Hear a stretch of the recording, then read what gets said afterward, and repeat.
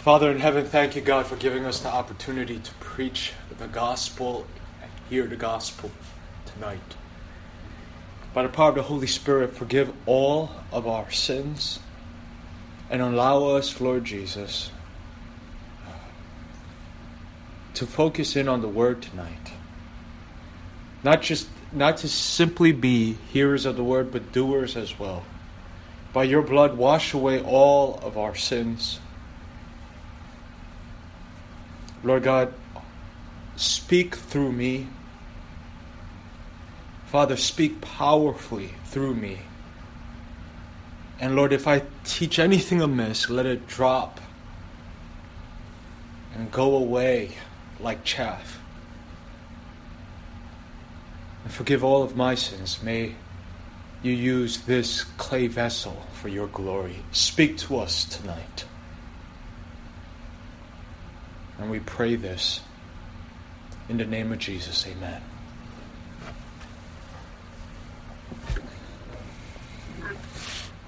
Second Samuel 13. 2 Samuel 13. I'm going to read this text with you together, and then we'll go into the exposition.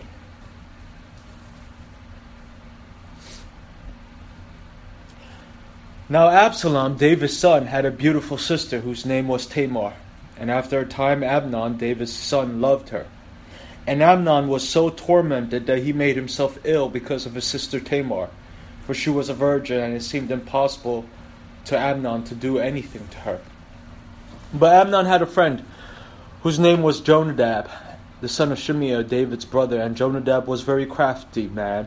And he said to him, O son of the king, why are you so haggard morning after morning? Will you not tell me? Amnon said to him, I love Tamar, my brother Absalom's sister. Jonadab said to him, lie down on your bed and pretend to be ill. And when your father comes to see you, say to him, let my sister come and give me bread to eat, and prepare the food in my sight that I may eat it and see it from her hand. So Amnon lay down and pretended to be ill.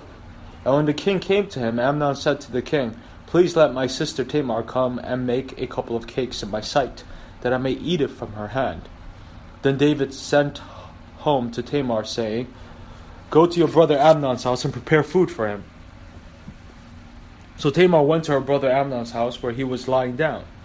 And she took dough and kneaded it and made cakes in his sight, and baked the cakes. And she took the pan and emptied it out before him, but he refused to eat. And Amnon said, send out everyone from me. So everyone went out from him. Then Amnon said to Tamar, bring the food into the chamber that I may eat it from your hand. And Tamar took the cakes she had made and brought them into the chamber to Amnon her brother. But when she brought them near to him to eat, he took hold of her and said to her, come, lie with me, my sister. She answered him, no, my brother. Do not violate me, for such a thing is not done in Israel. Do not do this outrageous thing. As for me, where could I carry my shame? And as for you, you will be as one of the outrageous fools in Israel. Now therefore please speak to the king, for he will not withhold me from you. But he would not listen to her, and being stronger than she, he violated her and lay with her. Then Amnon hated her with very great hatred, so that the hatred with which he hated her was greater than the love with which he had loved her. And Amnon said to her, get up, go. But she said to him, no, my brother, for this wrong in sending me away is greater than the other that you did to me. But he would not listen to her. He called a young man who served him and said, put this woman out of my presence and bolt the door after her. Now she was wearing a long robe with sleeves, for thus the virgin daughters of the king dressed. So his servant put her out and bolted the door after her, and Tamar put ashes on her head and tore the long robe that she wore. And she laid her hand on her head and went away, crying aloud as she went. And her brother Absalom said to her, has Amnon your brother been with you? Now hold your peace, my sister. He is your brother. Do not take this to heart. So Tamar lived, a desolate woman, with her brother in her brother Absalom's house. Then King David heard of all these things. He was very angry. But Absalom spoke to Amnon neither good nor bad, for Absalom hated Amnon, because he had violated his sister Tamar. After 2 full years, Absalom had sheep shearers at Baal Hazor, which is near Ephraim. And Absalom invited all the king's sons. And Absalom came to the king and said, Behold, your servant has sheep shearers. Please let the king and his servants go with your servant. But the king said to Absalom, No, my son, let us not all go, lest we be burdensome to you. He pressed him, but he would not go, but gave him his blessing. Then Absalom said, If not, please let my brother Amnon go with us. And the king said to him, Why should he go with you? But Absalom pressed him until he let Amnon and all the king's sons go with him. Then Absalom commanded his servants, Mark when Amnon's heart is merry with wine, and when I say to you, Strike Amnon, then kill him. Do not fear. Have I not commanded you? Be courageous and valiant. So the servants of Absalom did to Amnon as Absalom had commanded. Then all the king's sons arose, and each mounted his mule and fled. While they were on the way, news came to David. Absalom has struck down all the king's sons, and not one of them is left. Then the king arose and tore his garments and lay on the earth. And his servants who were standing by tore their garments. But Jonadab the son of Shimeah, David's brother, said, Let not my lord suppose that they have killed all the young men and the king's sons, for Amnon alone is dead. For by the command of Absalom this had been determined from the day he violated his sister Tamar. Now therefore, let not my lord the king so take it to heart, as to suppose that all the king's sons are dead, for Amnon alone is dead. But Absalom fled, and the young man who kept the watch lifted up his eyes and looked. And behold, many people were coming from the road behind him by the side of the mountain. And Jonadab said to the king, Behold, the king's sons have come. As your servant says, so it has come about. And as soon as he had finished speaking, behold, the king's sons came and lifted up their voice and wept. And the king also and all his servants wept bitterly. But Absalom fled and went to Talmai, the son of Ammiud, king of Geshur. And David mourned for his son day after day. So Absalom fled and went to Geshur, and was there 3 years. And the spirit of king longed to go out to Absalom, because he was comforted about Amnon, since he was dead.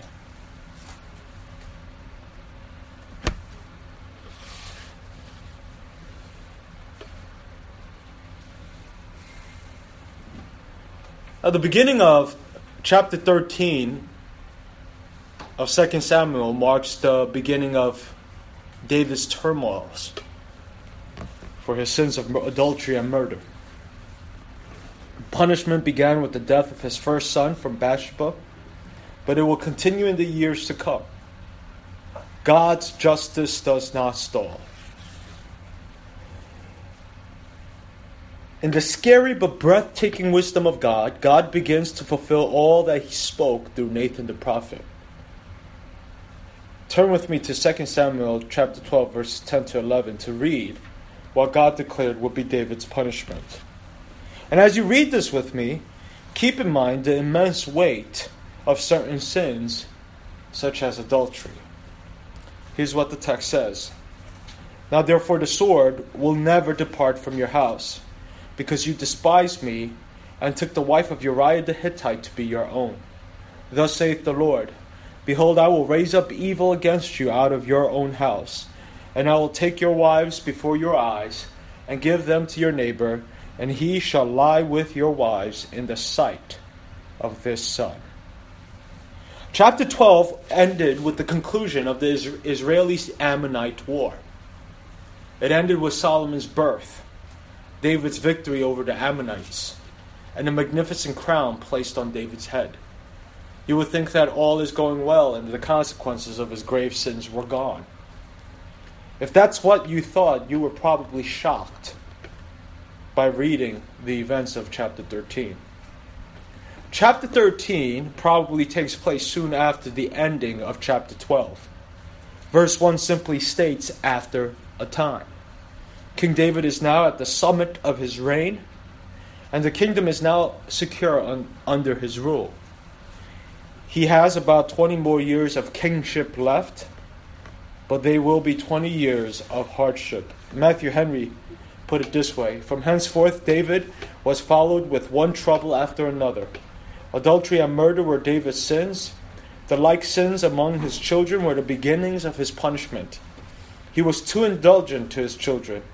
Thus David might trace the sins of his children to his own misconduct, which must have made the anguish of the chastisement worse. Amnon was David's firstborn son. He was therefore the potential heir to the throne. Tamar was David's daughter. Amnon and Tamar therefore had the same father but different mother. Absalom was the full brother of Tamar, but the half-brother of Amnon. Absalom was Amnon's brother from another mother. Tamar and Absalom were the children of Maacah, daughter of Talmai, king of Geshur. Both siblings, namely Tamar and Absalom, are noted in the Bible for their good looks. And the name Tamar means palm tree. Tamar was a very beautiful woman. Verse 2 shows the extreme lust that filled Amnon's mind. It is important for us to learn an important lesson here. When sin enters our minds, we must quickly rid the power of sin in the power of the Holy Spirit. The longer we linger on sin in our minds, the more prone we are to act upon them. Amnon did not rid his life of sin, so much so that it began having physical manifestations. Verse 2 states that Amnon was ill because of his lust for his sister. This was a man utterly consumed by lust. And oftentimes, whether it be the sin of anxiety or the sin of lust, eventually we will see physical manifestations. Verse 2 states that Amnon was tormented by lust. He was not doing well. As Amnon dwelled on lust, God gave him up to his lust so that it consumed him. Let me make this clear tonight. Every single human being in New York City is being restrained by the grace of God. Was it not for God's restraining hand, there would be absolute bedlam and chaos in this city. The reason why you don't see arson and rape and pillaging all over the place is because of God's restraining hand. It is therefore apt for us to note that the founding fathers realized that it is only a people governed by the Christian religion through which democracy can truly succeed. People will either be governed by themselves internally because of the fear of God, or they will have martial law. You see, God gave Amnon up to his lust, and it consumed him. And very soon it led to the very serious crimes of incest and rape. When you and I do not kill lust, sex becomes our idol, and it darkens everything in our lives. Just ask the porn addict or the practicing homosexual. I remember once a homosexual coming to me at church, and the leaders and I sat to talk with this man.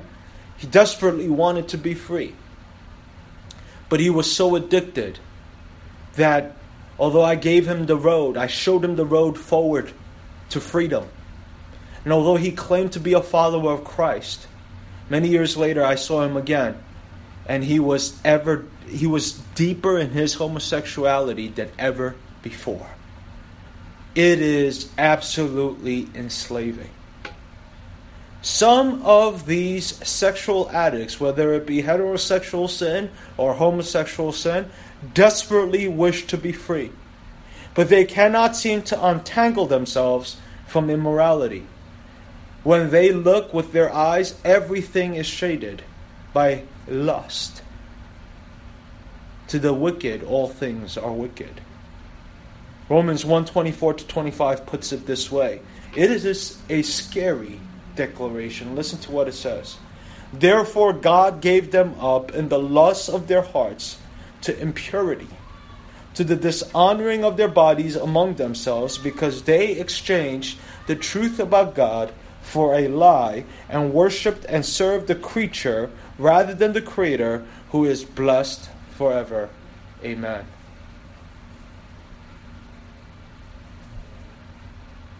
Yes, Amnon was fully culpable for his sin of lust. Yes, the sin grew until it consumed him. But in God's sovereign and amazing way, God was the one who gave up Amnon to massive lust in order to bring punishment to David for his sin of lust. The sins of the father became the sins of the son. The apple didn't fall too far from the tree. What goes around comes around. Whatever trite phrase you wish to use, the point here is simple. God was the one who gave up Amnon to his lusts, because God is a God of justice. We tremble as we stand before such awesome truths. I know that as a father, such truths motivate me to walk in holiness before the Lord. I have sons of my own.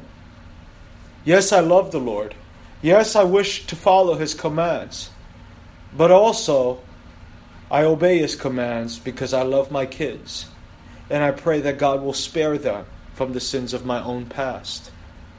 Amnon dishonored his body because God gave him up to the lusts of his heart, to impurity.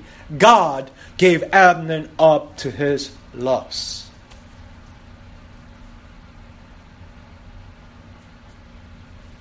There is a point for us here today. If you're sitting here today and you're victorious over lust, if you're not in jail for rape or in a homosexual relationship or addicted to pornography, you ought to thank God. Thank God, because it is by His grace He has not given you over to your lusts. Thank God, because it is by His grace you are walking in freedom today. Thank God, thank God, thank God. Walk in liberty. For there are many who desperately crave to be free. Many. Kill sin, or sin will kill you. Just the other day, the governor of Alabama resigned from his office for committing adultery, ending over 30 years of marriage. In fact, I think it might have been over 50 years of marriage. Former practicing dermatologist, he's a medical doctor, served in the Air Force, governor of the state of Alabama, shamefully resigned because he used state funds to try to cover up his adultery. Kill sin, or sin will kill you. What are you hiding? In the light of Christ's judgment, ask yourself, will it be worth it? Now, I want to make a point about the fact that God has changed marriage laws over time. Long ago, it was permissible to marry one's half-sister. We know, for example, that Abraham married Sarah, who was his half-sister. And if we go even further back, Adam's sons must have married Adam's daughters, because there were no other human beings on the planet during the time of Adam and Eve. The age-old question, where did Cain get his wife, is quite simple to answer. He married one of his sisters. That's really it. Or perhaps one of his nieces. Yet by the time we arrive to 2 Samuel 13, Amnon knows that it is illegal to marry a half-sibling. Amnon knows because Tamar is the daughter of the same father. He is forbidden by Mosaic law from marrying his half-sister. Turn with me to Leviticus 18:9. You shall not uncover the nakedness of your sister, your father's daughter, or your mother's daughter, whether brought up in the family or in another home. You see, after the time of Moses, marriages between half-siblings were unlawful marriages. Unlawful marriages. God clearly prohibited such unions. Any unlawful marriage, if entered into, were to be immediately repented of and broken up. You were not to persist in such sin.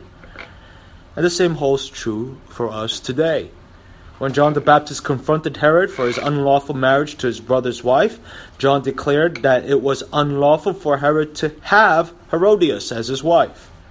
In other words, John was declaring to Herod that it was wrong for him to remain married to Herodias. They were to divorce the marriage immediately. If anyone comes up to me and asks, where in the Bible does it say that we must terminate adulterous remarriages? Matthew 6:18 is one of the clearest texts in the entire Bible. John the Baptist flat out tells Herod to divorce Herodias. In our day, because of Matthew 19:9, it is unlawful to marry a divorcee. And if a person is married to a divorcee, they are to break up such a marriage immediately. John declared that to Herod. It is not lawful for you to have, present tense, your brother's wife. Jesus states that such marriages are adulteries. Therefore, such remarriages must be divorced immediately. Due to God's prohibition against incestual half-sibling marriages, 2 Samuel 13:13 was not a true statement by Tamar. King David would have absolutely kept Tamar from Amnon. Tamar probably made the statement to get out of the situation, knowing full well that such a marriage would never receive the consent of the king. Amnon probably knew it and therefore forced himself on her. The words of verse 14 is clear. This is a rape. Additionally, therefore, verse 16 could not be referring to Deuteronomy 22:28-29, where the law commands the fornicated couple to marry each other and never divorce. Deuteronomy 22:28-29 would not apply to Tamar and Amnon because they were half-siblings. They were prohibited from marriage. Hence, Tamar is not stating that Amnon's refusal to marry her is worse than his violation of her. What is she saying? In verse 16, Tamar is simply stating that Amnon's refusal to own up to his sin and instead throw the victim, who in this case is family, out in such a disrespectful manner is worse than the sin of rape. Any sin, even rape, if repented of to God, could be forgiven. Homosexual acts can be forgiven. There is good news for every homosexual out there today. Paul makes that clear, abundantly clear in 1 Corinthians 6. Such were some of you. Amnon's eviction of Tamar, however, showed a complete lack of repentance, and instead was a further act of abuse and selfishness. It is an evil of a gross nature. An evil that shows a hardened heart on an express pathway to hell. In Tamar's view, the casting out and hatred without any remorse was worse than the initial rape. Rape could be forgiven. Amnon, unrepentant as he was, is on the pathway to hell. Verse 15 states that Amnon is filled with immense amount of evil hatred. Now, after Tamar is cast out, she lives in desolation in her brother Absalom's house. Both David and Absalom are enraged by the rape. Leviticus 20:17 states the punishment for Amnon's sin as follows. Here's what it says. If a man takes his sister, a daughter of his father or a daughter of his mother, and sees her nakedness, and she sees his nakedness, it is a disgrace, and they shall be cut off from the sight of the children of their people. he has uncovered his sister's nakedness, he shall bear his iniquity. Any Bible commentator, therefore, who takes this text and comments something along the lines of, Tamar is saying to Amnon that Amnon is now obligated to marry her because of the rape, has no clue what he's talking about. That kind of teaching is wrong. The consequence of Amnon's sin is not marriage to Tamar. The consequence of Amnon's sin is found in Leviticus 8:20-17. The consequence is being cut off from your people. King David, however, does nothing to his firstborn son. The absence of this discipline is an act of parental failure. Both the Dead Sea Scroll and the Septuagint add the following line to verse 21. But he did not vex the spirit of Amnon his son, because he loved him, because he was his firstborn. You don't have that in your Bibles. David's lack of action certainly deepened Absalom's desire for revenge. Amnon should have been cut off from his people, but instead David takes no action. Maybe it was because of his own guilty conscience.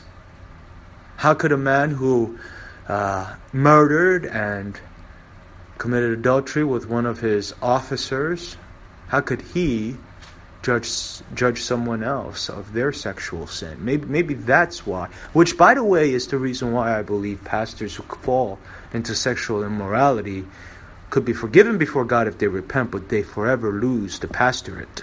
They are to be above reproach. It is very hard to speak with spiritual authority on topics in which you've fallen yourself. He had committed adultery with Bathsheba not too long before Amnon's sin. And maybe that was fresh in his mind. How could he take out someone else's mote when he had a mote in his own eye? Maybe it was because his firstborn was the one who committed the crime and he didn't want to punish his firstborn, the heir apparent. Whatever the reason, David did not administer justice, and so Absalom will seek to reclaim his sister's honor through an act of murder. The application for all of us is simple. Plead the cause of the helpless, protect the weak, administer justice. David lost a young son to illness, has one of his daughters raped by one of his sons, and has a son murdered by another son. And you will see in future chapters, one of his own sons will then rape his wives. And then will seek to dethrone him. Trouble upon trouble comes upon David. As horrible as all this sounds, the fact is God is administering justice to David for his sins. Do you realize that? God is a God of justice. When we parent, we must be merciful, but we must also in love administer discipline when discipline is needed upon our children. God parents in that manner. He loves us. Of all the fruits in the garden you may eat. But he also follows through on his discipline. If you eat of that tree, on that day you shall die. And they died when they ate. When the priest Eli did not discipline his sons in the book of 1 Samuel, God punished Eli, and it says in 1 Samuel 3:13, and I declared to him that I am about to punish his house forever for the iniquity that he knew, because his sons were blaspheming God, and he did not restrain them. We live in a society that tells parents not to restrain or discipline their kids. That's what Oprah said. That's what Proverbs 13:24 states. Whoever spares the rod hates his son, but he who loves him is diligent to discipline him. We're not talking about child abuse here. That's wrong. I am talking about loving discipline. because you don't want your son growing up astray. The Bible says that full 2 years later, Absalom kills Amnon through a carefully disguised feast. Sheep shearing, you see, was a time of feasting. And Amnon uses the occasion to disguise his true motives for requesting Amnon's presence. He does this by first requesting the king's presence in verse 24. And I think this was expected. The denial was expected. So with the expected denial by the king, Absalom then asks for Amnon. You know how that works. You've bargained before. You ask for something knowing that it's going to be denied. And then you lower your ante a little bit, knowing that because you've just been denied, you'll probably be allowed to get your second request. That's what I think Absalom is doing here. He first asks for the king's presence. He knows the king is going to say no, so the king says no. And so he is probably not going to be inclined to deny him the presence of all the king's sons. And Absalom is right. When the king says he will not attend, Absalom asks for the attendance of the king's sons, and he specifically asks for the eldest child of the king to be present at the feast. I think this is sort of along the lines of, well, your highness, if you will not be there, would you let the heir apparent please bless us with his presence? I think it's something along those lines. The king allows Amnon, therefore, to attend, and he allows all of his sons to attend. Notice that in verse 29, that all the sons of the king rode on mules. Mules evidently were beasts of kingly significance in the days of the Old Testament, also prophetic significance. We know that Samuel and his sons rode on mules. In 1 Kings 1:33, David commands Solomon to ride his own mule so that he could be declared as Israel's next king. Just a minor point here I want you to be aware of. I've heard people say, you see, Jesus was so humble, he rode in on a donkey. That's wrong. He rode in on a donkey because that was to fulfill a prophecy by Zechariah. In fact, we see in multiple places, whether you want to make a distinction between a mule and a donkey, it doesn't really matter. Donkeys, mules are not, in the Old Testament context, humble signs. They are ridden by kings and princes and prophets. After Absalom kills Amnon through his servants, verse 37 states that he fled to Talmai, the king of Geshur. This king was Absalom and Tamar's maternal grandfather. If you're wondering why did he run there, well, that's his grandfather from his mother's side. So he probably was going to be sympathetic to his grandson after what happened to his granddaughter, of course. He's going to accept his grandson. He was just defending his granddaughter's honor. And he spends 3 years there. Now verses 37 to 39 are explained very diversely by Bible teachers because the language is not specific. What am I talking about? Verse 37, for example, states that David mourned for his son day after day. Who? Doesn't specify which son. Who is David mourning for? Take your guess. Who's he mourning for?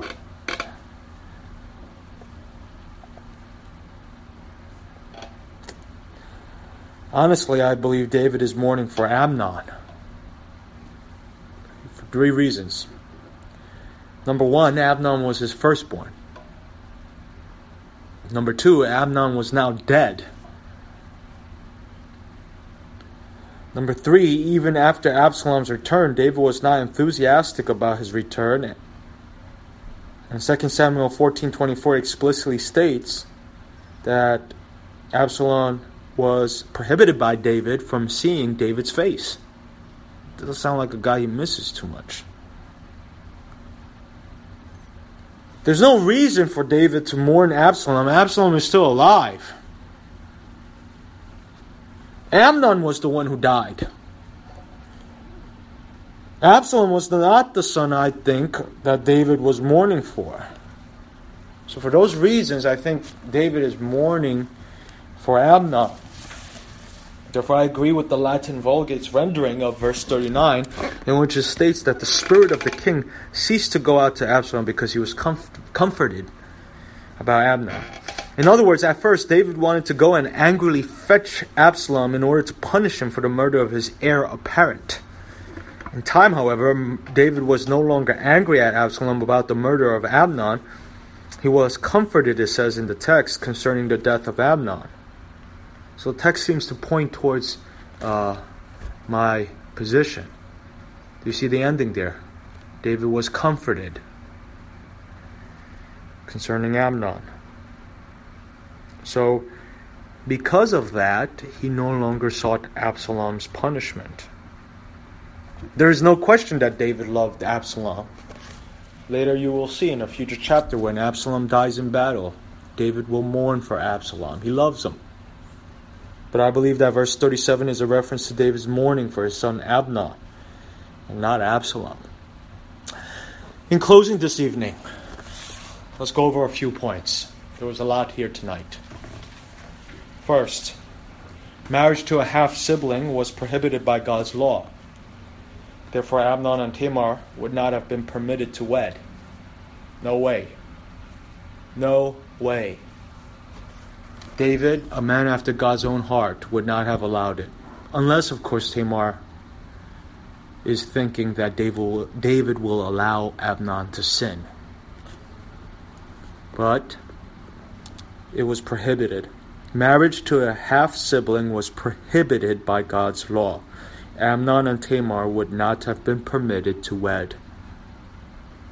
Herod was in an unlawful marriage, and John the Baptist commanded him to divorce Herodias. A wedding ceremony does not permit a man to continue having a forbidden woman. In 1 Corinthians 5, a man is married to his father's wife. And the Apostle Paul calls for an immediate break-up of the marriage, and in fact kicks the man out of the church in the name of Jesus. Unlawful marriages are not true marriages and must be broken immediately. We who have been saved by grace shall not continue to dwell in sin. Remarriage after divorce was declared by Jesus to be adultery.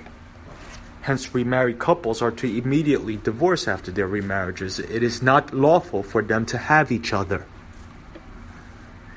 In 1 Corinthians 7, Paul informs us that Jesus instructed divorcees to either stay single or to reconcile with their spouses. Jesus never permitted remarriage in any circumstance. The second thing we learn today is that rape is a horrible sin, but unrepentant lust that burns will pave the road to hell. As horrible as a sin rape is, a genuinely repentant man who turns to Christ can be forgiven. Unrepentant lust, however, which burns, is paving the way to hell. Jesus said it's better to lose your eye than to burn in hell. Remember that? Third, fathers have a moral obligation to discipline their sinning children. We learned that when fathers do not discipline, not only does the child become worse with each passing year, but the Lord also disciplines the father for not discharging his duties as a faithful father. Do not look elsewhere, men. It is your obligation to discipline the home and the children in your home. And if you don't, one of God's judgment upon your family will be internal strife within the family. It will be a dysfunctional family. Fourth, the crime of rape ought to be punished. But it ought to be punished by civil government, your community, your peers, law enforcement. Not through personal acts of murder. Let me say that one more time. The crime of rape ought to be punished by the government, but not by personal acts of murder. Fifth and last, grave sin has grave consequence. David's sin of adultery is now being punished. The Apostle James put it this way: when sin is conceived, it bears forth death. And that's what you see in David's life. We moan and groan with David as we read this chapter. It is a hard chapter to read, let me tell you. Someone who sought the Lord with all his heart on many occasions, but boy, oh boy, did he fall. And you know, sin, let me just tell you something. Sin is not something you could keep in a nice clean box. Sin impacts family members, societies, friends, communities. I mean, just look at the AIDS epidemic. Entire nations are impacted.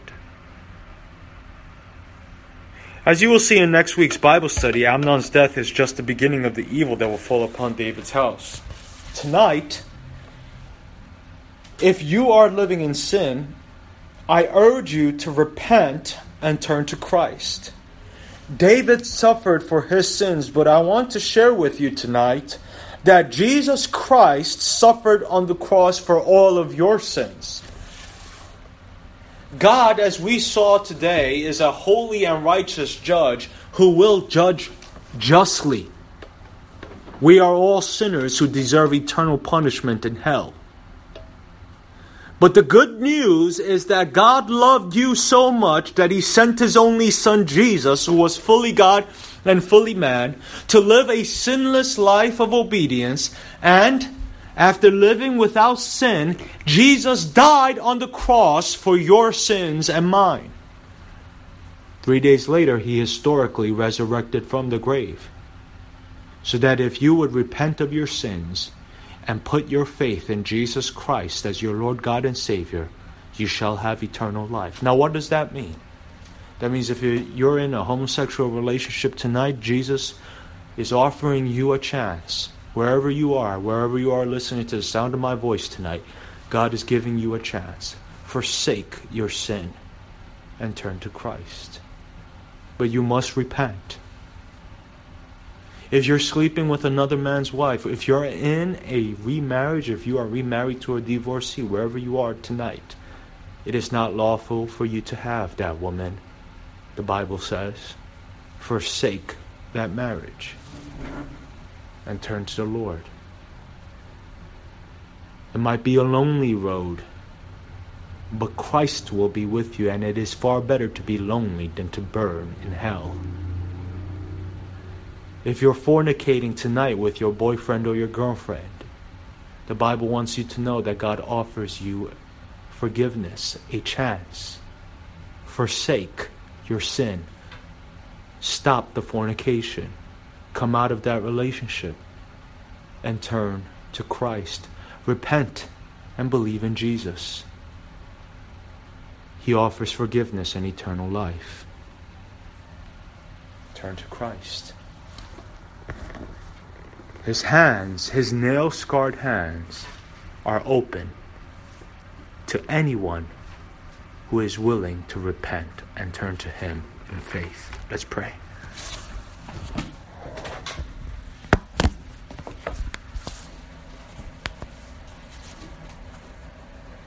Father in heaven, I thank you, God, for the Bible study tonight.